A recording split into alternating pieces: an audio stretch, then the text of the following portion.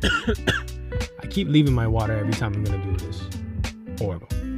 Hey, welcome to a new episode of The Short Talk. Let's talk Korea. So by now, most of you know that I just got back from South Korea. I was traveling with an artist called De La Ghetto, which is a reggaeton artist, for those of you that don't know him. He has a collaboration song coming up with VAV, a K-pop group, and I was up there to film the behind the scenes of the whole trip and the behind the scenes of the music video that they were filming. But I decided to take a few extra days over there because I have never been to South Korea, and it was probably one of the best decisions that I've had. First of all, they took us up there with first class. That was sick. Actually, business class. It was a $6,000 seat, but it felt like a first class anyway, because even my chair completely got flat and I could go to sleep like in a normal bed style. They gave us crazy food like steak on a plane. That is probably the most expensive steak I've ever had. They gave us Ben & Jerry's, they gave us fruits, it was complete meal course, you know what I mean? So that was crazy to me. I've never flown that way. I've flown business before, but not like that. So to me, that was not even business, that was first class. First day that we got there was pretty chill. We went to this rehearsal thing that they had, and next day we went to the music video. It was actually really cool to see this giant massive set and to see how the inner workings of K-pop really is.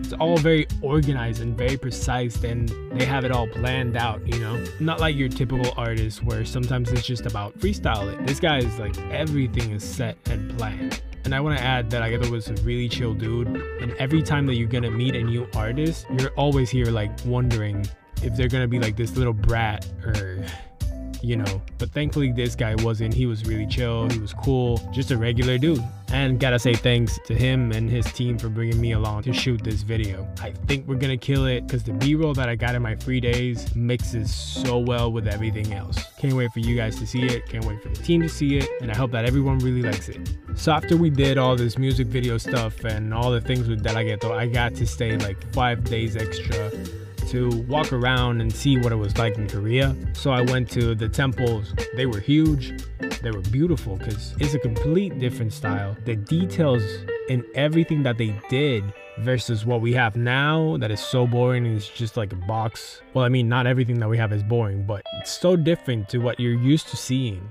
Because you may see this going to Disney, a la parte de Epcot, donde tú ves los edificios con el estilo de ellos. But when you actually have it in front of you at the scale que realmente es, que es gigante, it blows you away. I got to shoot these 2 random girls that I walked up to that were wearing the traditional dress, and those photos came out really cool. I'm gonna be posting them after this podcast for you guys to see. I hope you like them as much as I do, because that was exactly the style that I was looking for. Another thing that I really loved was the tiny streets. For some reason, I've always liked that. Back here in Puerto Rico, the tiny streets that you walk around in Old San Juan always kill me. I love how they look, and South Korea is full of them.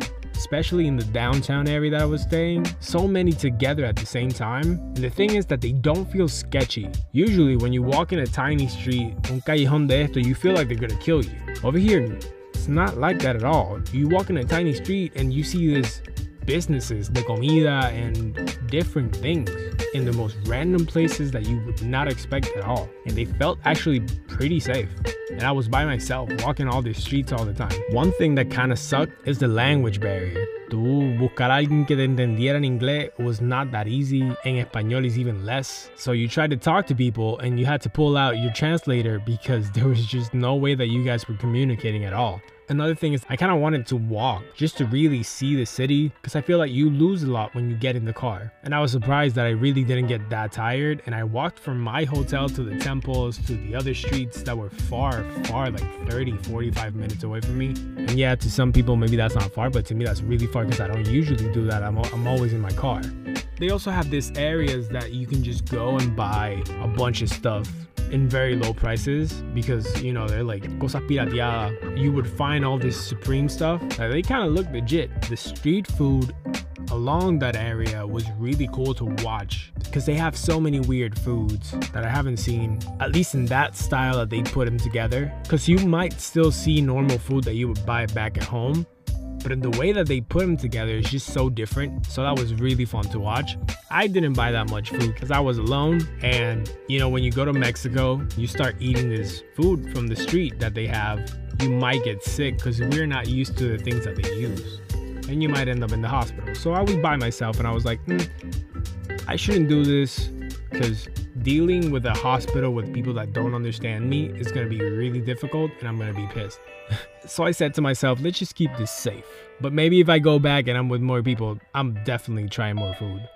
Another thing that was really surprising was that even in the streets that you see crowded with people, I mean, obviously there's a little bit of trash, but lo limpio que estaba en estas calles was pretty surprising.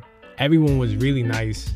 They sometimes look like they're not approachable, but it's only because they might not know your language. But once you start talking to them, even if they don't understand you, they're gonna treat you really nice. I also went up the Namsan Seoul Tower, if I'm not mistaken, that's the name. They also call it N Seoul Tower, I saw on Google and all of this.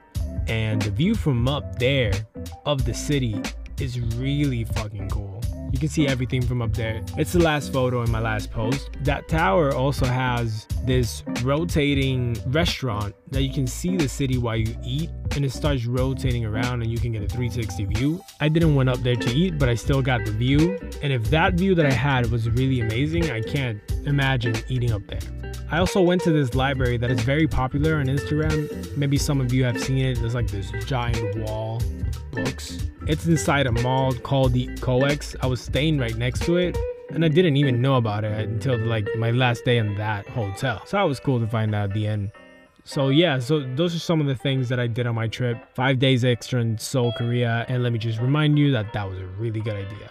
So to wrap it up, I just wanted to say, don't quit your initial dream. Usually we start everything with an idea and a dream that we want to get at, and sometimes we lose sight, or sometimes we lose motivation for it. I kind of lost my motivation for the actual dream that I started with. I always wanted to travel with artists, film, actually shooting photos, because at the beginning I didn't film.